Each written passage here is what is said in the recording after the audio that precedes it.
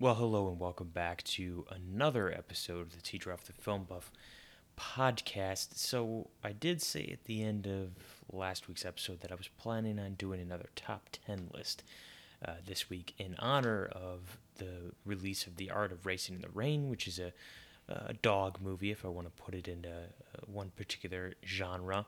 I was going to do top 10 dogs in film. Decided against that. Maybe we'll do that next week or sometime down the line. I wanted to kind of do something differently, especially since August is kind of the end of the blockbuster movie slash big release that the studios put out, and kind of the beginning of where we transition into the Oscar bait. And I hate using that term, but a lot of movies are strictly Oscar bait movies. We kind of head into that territory. So, I wanted to actually do a mid-year Oscar awards sort of handout here. And let's put aside the fact that I've only seen I think 64 2019 released movies. Obviously, I've seen around 210 movies this year, but about 60 to 63 to 65, I don't remember what the exact number is, actually 2019 released movies. So this is not a lot of movies to actually choose from, but I've seen the big movies. I've seen the movies that people say might be up for Oscar contenders that have actually been released to the public. So again, this is strictly movies that I have seen. There are a couple movies I'm sure that are probably in contention that I just have not got around to seeing, whether that be a streaming movie that was released on Netflix or something that was a very small, released in theaters to qualify, or maybe it's an Amazon movie that was in theaters for a week or so and then is going to go right on to Amazon Prime.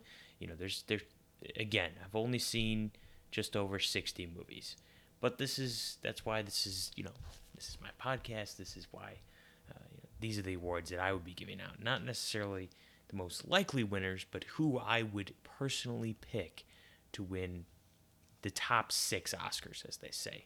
I believe, did I do six categories? Let's see. One, two, three, four, five, six, seven. Okay, eight categories. So the four acting I did, the two screenplay, directing, and best picture. What people contend to be the top eight Oscars, or the big eight. Okay. So first, I'm going to start off with discussing the original screenplay Oscar, which, in my opinion, is the single best category so far this year. I think the best actually um, released for this category, the most stacked. Clearly, for me, it's the original screenplay. There's some categories on here I struggle to even get three or four that I would even consider for a nomination. So, going down the line here for original screenplay, I'm going to start at The Mustang, which is actually one of the most recent films I saw, um, written by Laurie de Clermont Tonera, uh, Mona Fastvold, let's see, Brock, Norman Brock. So those are the three writers that were attached to it. And The Mustang is one of those movies that it's a very slow, it's a quiet movie. Not a ton happens plot wise, but you really do somehow care for this prison inmate who's taking sort of the reins of a horse just outside of a prison. It's this sort of camp, if you will, where inmates are kind of rehabilitated by training horses to be purchased for like outside law enforcement. It's a very interesting plot that I didn't even know this type of story existed. So that in itself is a plus for being on the original screenplay list.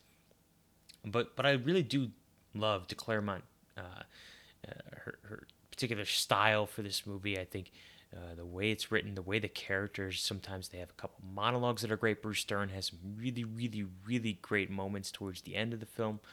Um, and it's just a well written, more or less well directed movie. Solid like 8 out of 10. I don't think that this movie will really be up for original screenplay at the end of the year, but that's just one to consider. Another one to consider for me, another smaller movie would be The Art of Self Defense, written by Riley Stearns. I honestly, when I saw the trailers for this movie, it had that A24. I think it is A24 actually, but it had that A24 Focus Features vibe, where it's a very low budget kind of story that quite often gets swept under the rugs. It's a story about a man who gets beaten up and then kind of enrolls himself in a karate class to learn self defense, and the plot takes some really really crazy turns. Um, Ultimately, kind of predictable in a way, but really really well written movie. So I thought that would be a nice nod there. Also, consider in consideration will be Wild Rose, that will be written by Nicole Taylor. I think written and directed by Nicole Taylor. If I'm wrong, it could be maybe is it Tom Harper directed that? I think maybe yeah, it is Tom Harper. But Wild Rose is another under the radar. Probably not a movie that's going to be in contention at the end of the year, just because it just didn't get seen by enough people, sadly. But it's almost like A Star Is Born meets like Sing Street meets maybe Begin Again almost. It's got that really dramatic heft to it, but also it's just it's a feel good film too. So I really really fell in love with Wild Rose earlier this summer. It's one of my favorite movies of the year, so I really hope that's in contention as well. I also wrote down Once Upon a Time in Hollywood, of course, written by Quentin Tarantino, um, and The Farewell, written by Lulu Wang. Both of those movies feel so personal and feel so like the writer is entranced in the actual story that they're telling. So, of course, in Lulu Wang's position, she was writing about her life. This is a true story about her relationship with her grandma. And in Once Upon a Time's case with Quentin Tarantino, he's writing about what he felt about Hollywood at the time when he was a child, and how much he loved certain actresses and certain stories that were being told on screen, and sort of the myths and lore of Hollywood itself, sort of the beautiful cinematography and the beautiful views of Hollywood, even when uh, you know when you actually go to Hollywood, there are quite a few areas that aren't that beautiful. But I love that he focused on in his script. He focused on a couple characters like you wouldn't normally have a story about a stuntman, but this is truly Brad Pitt's story. It's not DiCaprio's story. It's not really Margot Robbie as Sharon Tate's story. This is Brad Pitt's arc, and so I really loved that angle. So that certainly deserved a script or a nomination there, and of course The Farewell deserved one as well, specifically for some of the emotional beats that she's able to capture within the script. But with all those nominations in that stacked category I just kind of went through there, to me, there's still nothing that compares to the script for Booksmart, of course.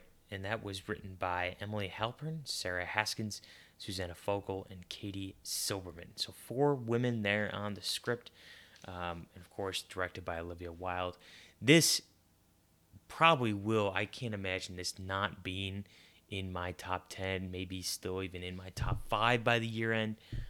Absolutely adore this movie. I think Olivia Wilde did a great job directing. We may or may not talk about that in a couple categories here, but I really, really found the script to be particularly poignant. It's also very hilarious. It builds this world of high school characters in a way, just like movies like Superbad did. Um, you so memorable when you have memorable characters. That immediately goes back to the actor or actress and the script, the screenplay. So really, all 4 of these ladies, and I'm sure Olivia Wilde had a little bit to do with the script here and there, did a wonderful job crafting this story, and that would be my choice for Best Original Screenplay at this time. Now let's go to a little bit less stacked category. Still some, valid contenders, but I don't think they're anywhere near as good as the original screenplay category, and that's the adapted screenplay category. So a couple of mentions here before we get to my winner, because this one's not going to take as long as the original screenplay. I can promise you that. I gave some credit here to Fighting with My Family, written by Stephen Merchant. I think it's a great story. It's a great screenplay.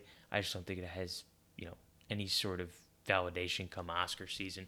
Sadly, of course, but a movie about a wrestler, if it's not named The Wrestler with Mickey Rourke, I don't think is going to get any sort of love next February. Toy Story 4 also had a great screenplay, and that's what I almost wrote that down specifically because I think the other movie, Toy Story 3, was nominated for Best Adapted Screenplay, and I'm actually not sure if that's considered adapted or not because technically you could say it's adapted because it's based on characters in another movie, but it's a completely original screenplay. It's not based on a book or a comic book or anything like that. So, not even totally sure if that counts, but that one is written by Stephanie Folsom and Andrew Stanton, amongst other people. I know early on, Rashida Jones is very involved in the script process there as well. Of course, I had to give love to my favorite movie of the year still, which is How to Train Your Dragon 3, The Hidden World. It's written by Dean DeBlois.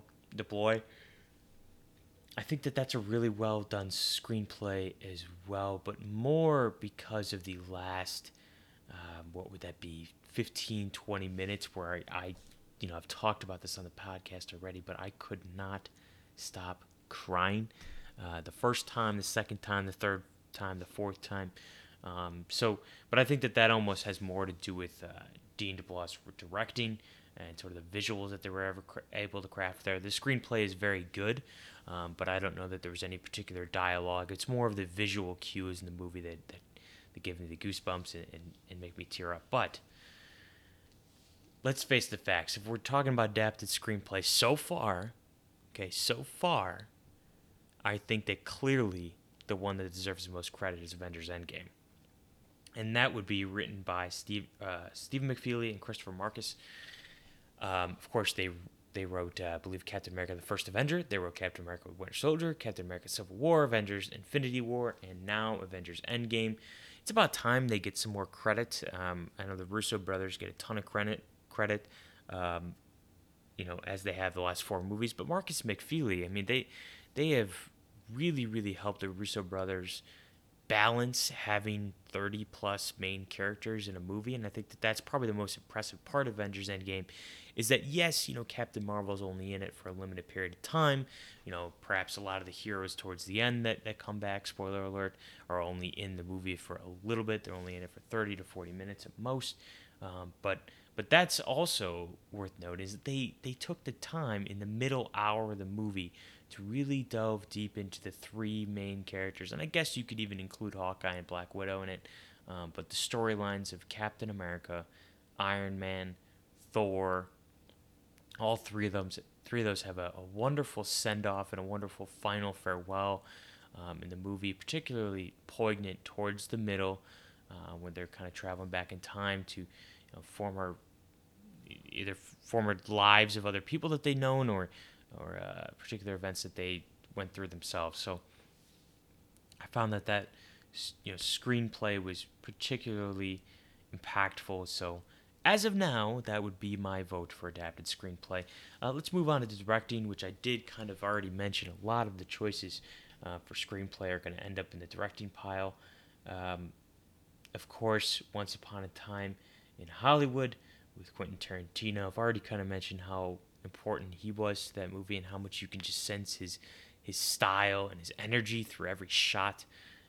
The Farewell, directed by Lulu Wang. Like I said, she's directing her story, and it's almost that much more impressive that she's able to, give us a window into her life in a particular emotional way that feels very personal, but it's also very relatable to almost everyone who sees it. And I talked about that more in my written review, but that I really do think that Lulu Wang did a wonderful job directing that. I hope that movie doesn't get forgotten about come award season, but we shall see. Another one I did mention earlier would be Tom Harper, directed Wild Rose, and Olivia Wilde directing Booksmart. So both those movies, sadly, will probably be forgotten as well come award season.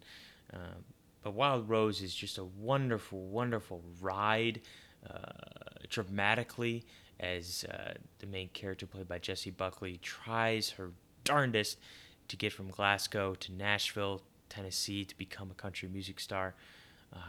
And it's just not going her way for the most part throughout her life. So, in the movie, there's many trials and tribulations, many different angles that the story comes from, and Tom Harper balances that well. And Olivia Wilde, it's funny because this is her first directorial, it's her debut behind the camera with Booksmart, and it does not feel at all like it is someone's first movie.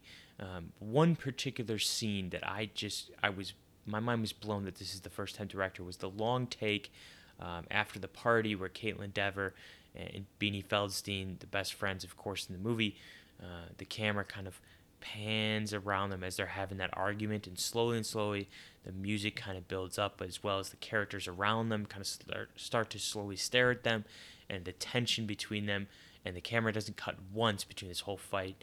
And I just found that really, really powerful and an interesting and unique way to film that sort of scene. So I thought that that was worth mentioning for Olivia Wilde there.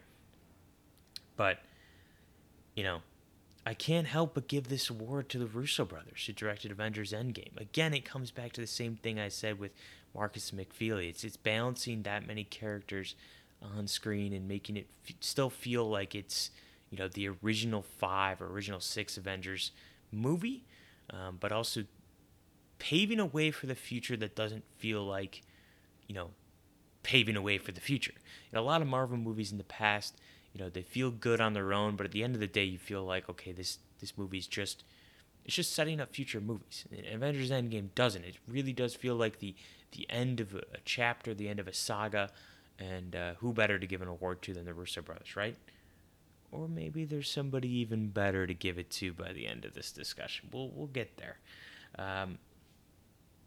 Moving on here, supporting actress would be the next category I'm going to tackle. Of course, there's many different options. A couple of these are more or less just kind of throwing the actress a bone. I don't think that they're really any sort of real contenders. That's Diana Silvers in Booksmart. I thought was a standout star, a breakout star, really. I mean, she had particularly been in anything else besides Booksmart to this point. Then, of course, a week or two later, she was in Ma, and then if it's still going to be released later this year, she's supposed to be in Eve with Jessica Chastain, which is like an action thriller. We'll see if that comes to be. But if not for anything else, she's been 2 very good performances so far this year, and I can't imagine her career not going anywhere but up from here. So she was really great. Also, worth mentioning that someone, a veteran like Emma Thompson in Late Night, most likely another movie that would be forgotten. It just didn't get the buzz or box office to warrant, awards push, I don't think. But she was really good in Late Night. I think the movie was solid. I think it had better promise than it actually turned out to be, but it was solid. So I don't really see that having particular legs, 8-9 months from now. But it's also worth mentioning somebody who is in a bigger movie, but it's also a younger actress who I don't see her getting any attention. If anything, it'll be somebody, like Margot Robbie in Once Upon a Time in Hollywood. I might mention her in lead actress. I don't think she really has any sort of chance. She just doesn't have a big enough role.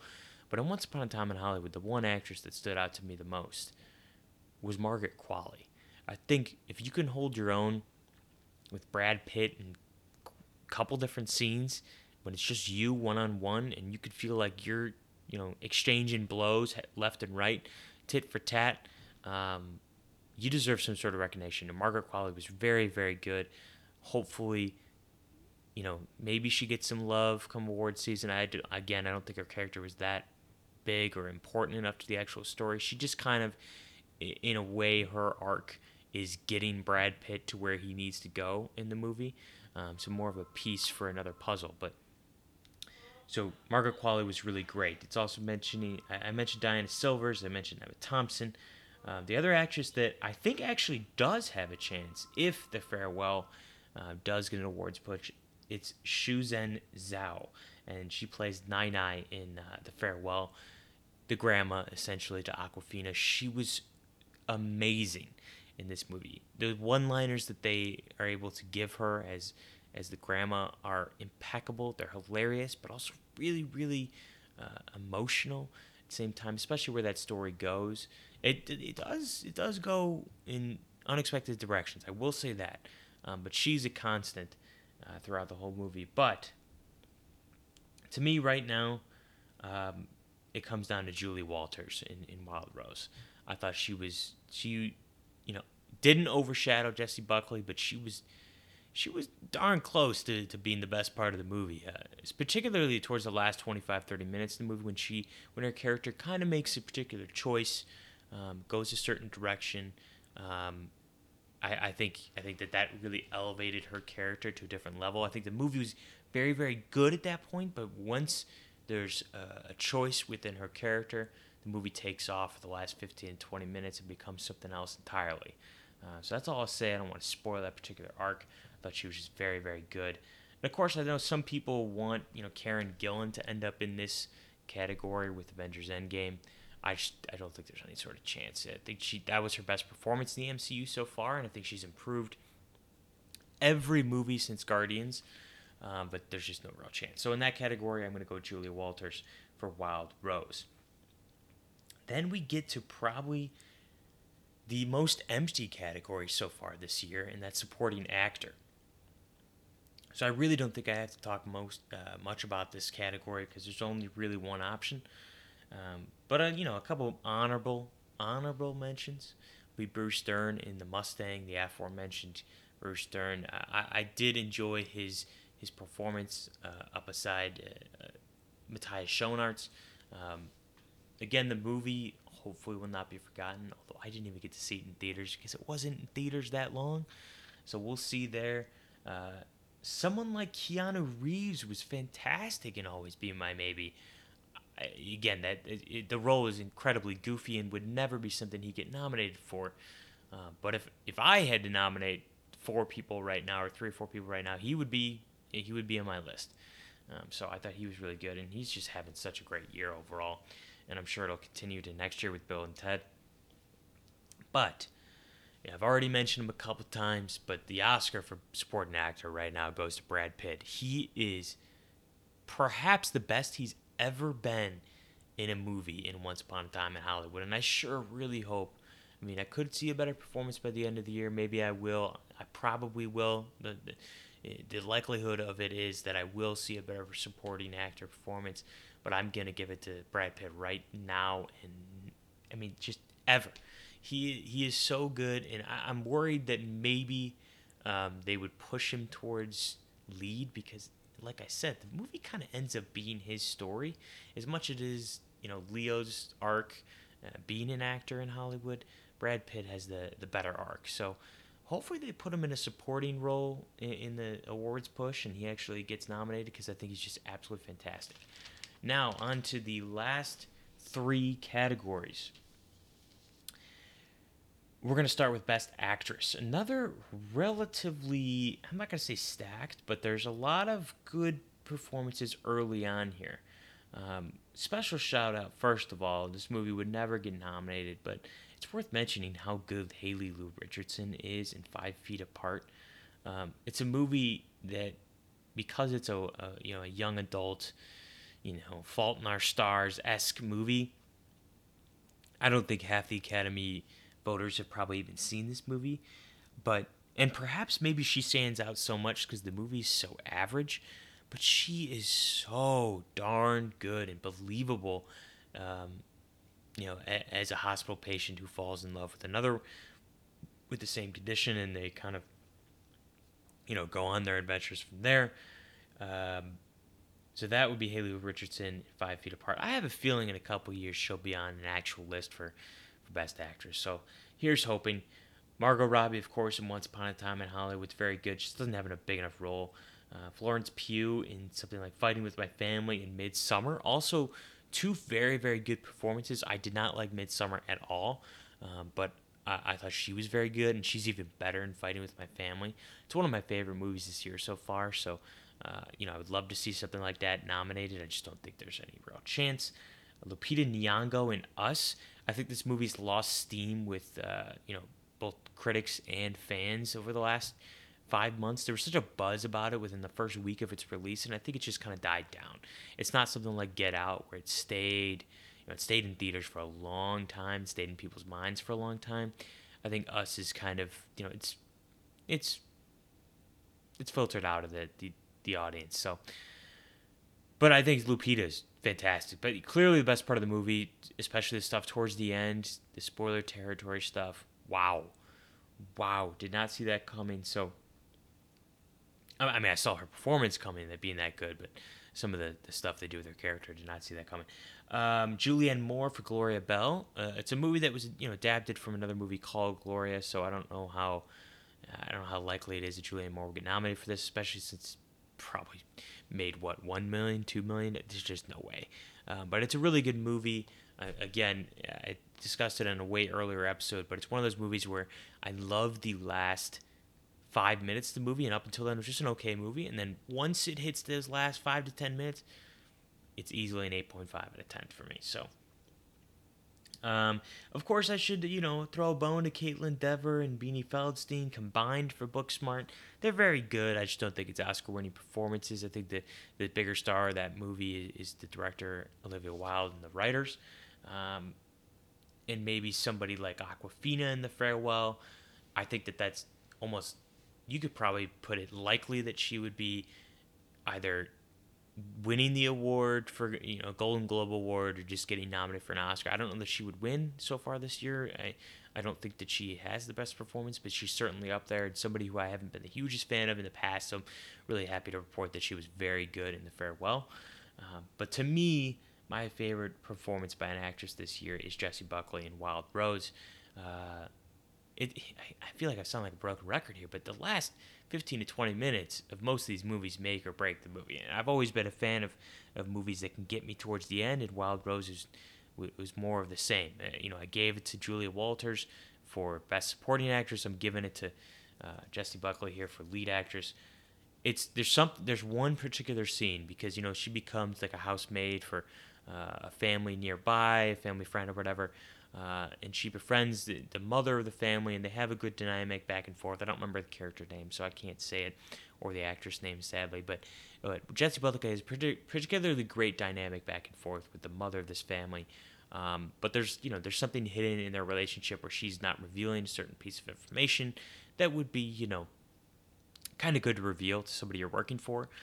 But there's a particular scene when kind of the shit hits the fan, where Jessie Buckley really, really brings it as an actress. And something, remember when she showed that in Beast last summer, when there's something building inside her character, when she kind of explodes, the real actress comes out of her, and she is, I don't want to say pun intended, beast comes out of her, but seriously, she's a force in this movie towards the end. So I would give it to Jessie Buckley. Also, she sings, and that's just always a plus, and not something like Rami Malek, who didn't sing, but it won the Oscar. But, oh well. Still would have given that to Bradley Cooper, but that's a different discussion, right? Let's move on to Best Actor. So this is another. It's weird. The actress is clearly this year way, way better than the actors, at least in the Oscar contended movies. So that's my opinion, at least. You have somebody like Leo DiCaprio in Once Upon a Time in Hollywood. I don't even think he's going to get nominated. He was so good. I'd be happy to see him get nominated. But I just don't. I don't think that role is juicy enough, for an Oscar. But that's just me. Matthias Schoenaerts, I've already mentioned how good the Mustang is and how good he is. I think he's better than the movie itself. There's certain things that they do with his character that I wasn't a huge fan of. But I was really, really happy with his performance, and hopefully he gets more leading roles in Hollywood because he is so dang good. But I just don't think people know it yet. Was he in The Aftermath? No, that was somebody else. I was just thinking if he was in The Aftermath. No, he was. Oh God, what other movie? He was in that movie with Carey Mulligan a couple years ago.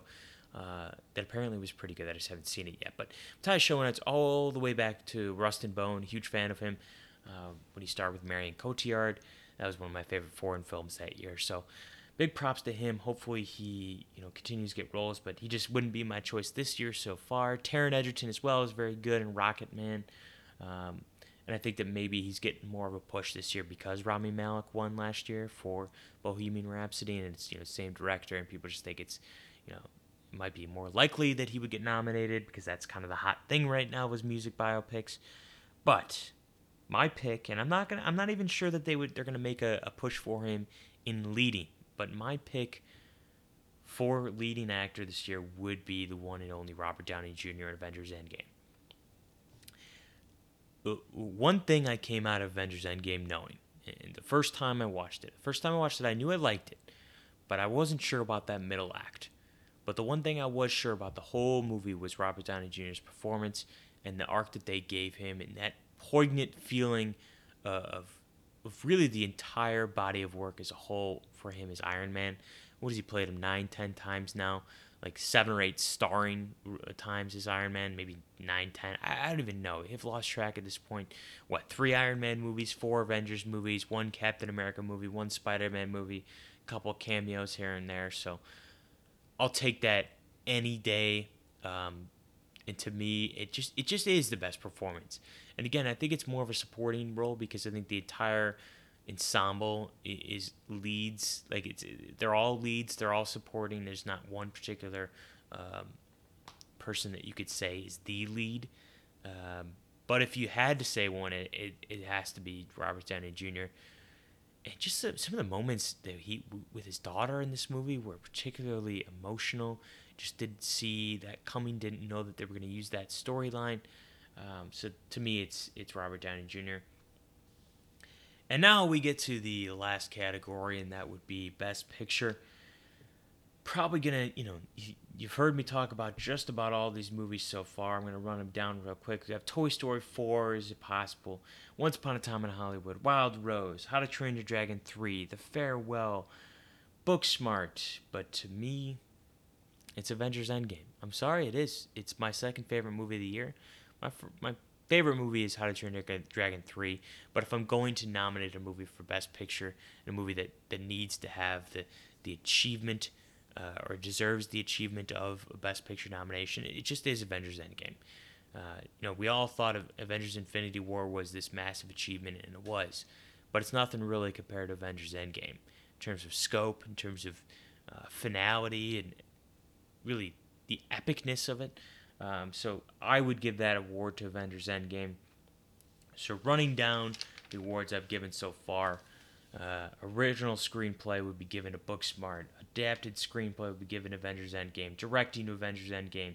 Supporting actress Wild Rose with Julie Walters. Supporting actor Brad Pitt in Once Upon a Time in Hollywood.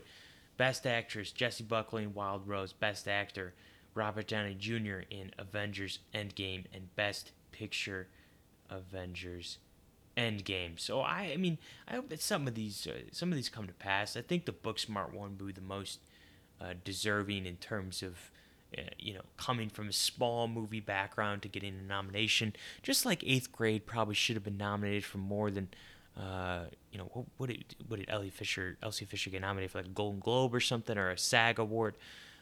That movie deserved more recognition than it got. Same with Leave No Trace. I just love these small movie stories that have a shot and then eventually they get nominated. I would just love to see that with Booksmart, as well as Wild Rose and Gloria Bell, Fighting with My Family.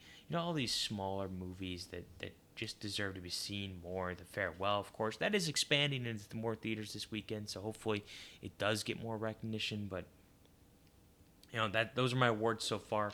Thought I'd wrap up with boy oh boy, this news about MoviePass is absolutely ridiculous, isn't it? They might have been changing passwords and locking people out of accounts in order to save money. Oh wait, no, I already knew this. I had MoviePass last summer, and I remember getting locked out of my account randomly. I remember those random surcharges, or random, just whatever they were doing. It was ridiculous, locking people out of accounts on purpose. All the shady stuff that Mitch Lowe has done, it's ridiculous. Somebody deserves to probably be sent to prison at this point. I can't even believe some of the things that were in this article that I was reading. That's MoviePass, but to be honest, it's one of those things where I'm happy that MoviePass existed. I was one of those customers back. What was it? 2015. I had it 2014 into like the summer of 2016 when it was $35 a month for unlimited movies. But to me, that was no brainer. I was going to movies 3-4 times a week. I was easily getting up to, I probably would be spending $60 a month at that point. So I was saving a shit ton of money. Why wouldn't I do this MoviePass? I loved using it. I thought it was a great system. It was the easiest thing to use. You just check in and it automatically adds you to the card. There wasn't any sort of like, oh, reserve time and then blah blah blah, and then you have to be a certain amount of feet within the theater, and you can't see a movie twice, and you can't check in for this, and then you can't use it for snacks, and all of this extra sort of ridiculousness around MoviePass that ended up being when they went to the $10 a month option, which was one of the best investments I've probably ever had in my life. I remember counting it up last summer when I stopped my MoviePass. From like August 2017 to August 2018 is when I had MoviePass. I had it for a full year. I think from that point I saw like right around 109 movies or something, like 107 movies I counted through MoviePass.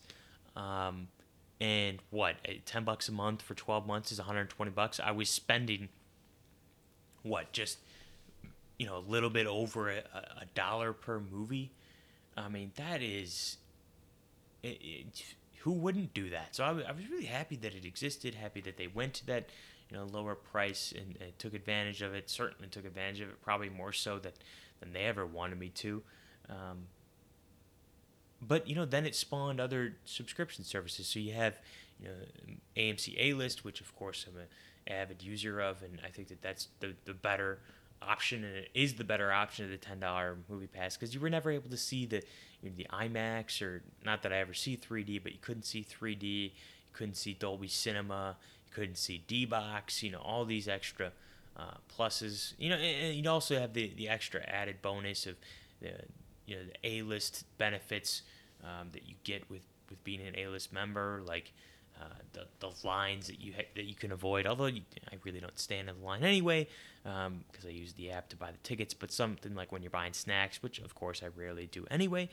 But there's so many more benefits to A-list. So I'm happy that it spawned something like that, and I think. I think we should all be thankful for MoviePass, although it's one of the most ridiculous articles I've ever read detailing what they really did to customers. So unethical, probably illegal as well. So good riddance. Get out of here, MoviePass. Also worth mentioning the package that Disney Plus released that would be going into effect in November. So we have just under 3 months, I believe, until Disney Plus debuts. Of course, there's going to be tons and tons of content. A lot of content I've already seen, but it's worth revisiting perhaps, and you get the entire pretty much lore of Disney movies and Disney shows and all that stuff. But they announced that they were doing a package deal with Hulu and ESPN Plus for only a simple price of $12.99, which is, I believe, the exact same price as Netflix. So it's interesting that Disney Plus is going to be Netflix's probably biggest rival, and Disney already owns Hulu for the most part. I don't know if they own 100% of it, but they own most of Hulu. So I love that they're doing this package deal. And the ESPN Plus thing is cool, but I watched the White Sox, I watched Notre Dame, I watched the Bulls and Bears, but I'm not watching every sporting event. I'll watch the big events, but they're already on the other cable channels, so I don't really need ESPN Plus. I just think it's a cool addition, but all for the simple price of $12.99. So I was happy about that. Certainly looking forward to the streaming wars to come. Hopefully it doesn't end what movie theaters are kind of going for, which is keeping people in theaters, but not just having the big budget movies in theaters for 3 months while the little ones get sucked into the hole of winning or gaining $1 million per movie and then getting out of theaters in less than a week. So certainly I love the deal that AMC is doing with AMC Artisan, try to keep the lower independent movies in theaters for longer. I think it's a really great thing to have, certainly for movies like Wild Rose, The Farewell, and Booksmart, like we've discussed so much already in the podcast. But there's so many movies to look forward to this fall. Hopefully this list of potential Oscar nominations actually gets more legit. I feel like this was a pretty weak list. I was expecting it to be a lot more more acclaimed recognition that I would be able to give to a lot of these movies. But oh well. I feel like it's been top heavy. There's been a lot of great movies at the top and maybe not so much towards the bottom. A lot of disappointments in the blockbusters as well. But That's it. That's the show. That's the awards I gave out. That's the good riddance to Movie Pass. R.I.P. Thank you.